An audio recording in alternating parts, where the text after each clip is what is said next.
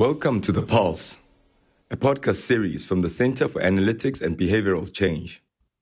We scan social media to find the pulse, the topics and issues that connect South Africans.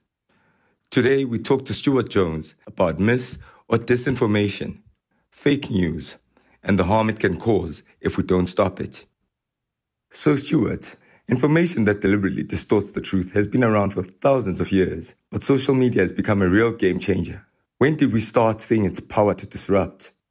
So if we paint the recent history of narrative manipulation, it started in 2010 with the Arab Spring, in which regimes fell, autocratic regimes fell, and a lot of the popular uprising was fostered and spread through social media. So immediately the world saw the power of social media.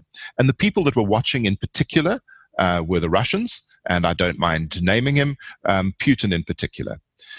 In 2013, the Internet Research Agency was founded, and this is a Russian organization, state-run, that was particularly set up to manipulate opinion on social media.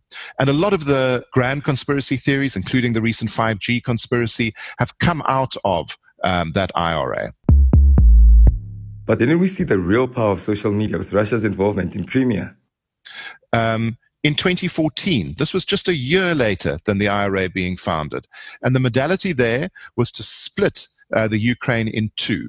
And this is a constant theme of narrative manipulation that we see. They stoke both sides of the argument in order to achieve their ends. So the western side of the Ukraine was pushed towards the west. They were fed pro-European content, and the eastern side was pushed towards the east. They were fed pro-Russian content.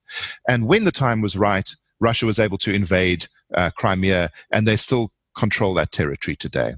2 years later, both Trump and Brexit happened in the same year. Now, Brexit was certainly manipulated. Trump was most definitely manipulated. By this stage, we were in Cambridge Analytica territory. We were talking about targeted Facebook advertising that was personality-driven. So just to cast a view of what it was like being in one of the contested states, there were 5 states in that Trump election that had something like $150 million worth of Facebook advertising thrown at them in the month before the election. It's an extraordinary amount of advertising. And you, as a voter there, were being bombarded by messages from 10, 12, 15 different organizations, all sharing a message that was targeted at you and targeted at your personality. If you were particularly open, the anti-immigrant message would be much softer, that was targeted at you. If you were particularly paranoid, it would be much harder, and so on. So there were hundreds and thousands of different messages being put out. To this day, the Trump campaign puts out thousands of individual Facebook ads every single day. So bringing it back home, apart from Bell Pottinger putting divisive words on our lips, are we seeing organized interference in elections? In 2017, we had the ANC election here at Nasrec in South Africa, and bots were identified interfering with that election. They were identified fairly early and disabled.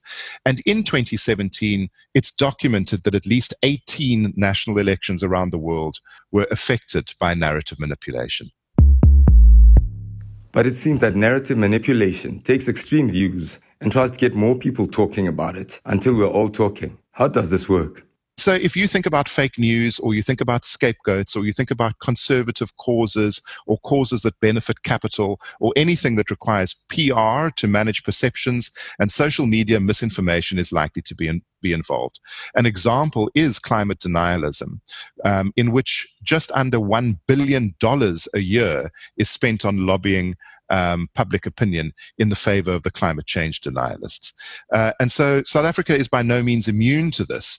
And what tends to happen within a narrative that is manipulated is that if you think of a general bell curve where most of the conversation happens in the middle, narrative manipulators stoke the conversations on the extremes, and they attempt to raise the extremes to the middle so that something that seemed extreme is now seen to be mainstream.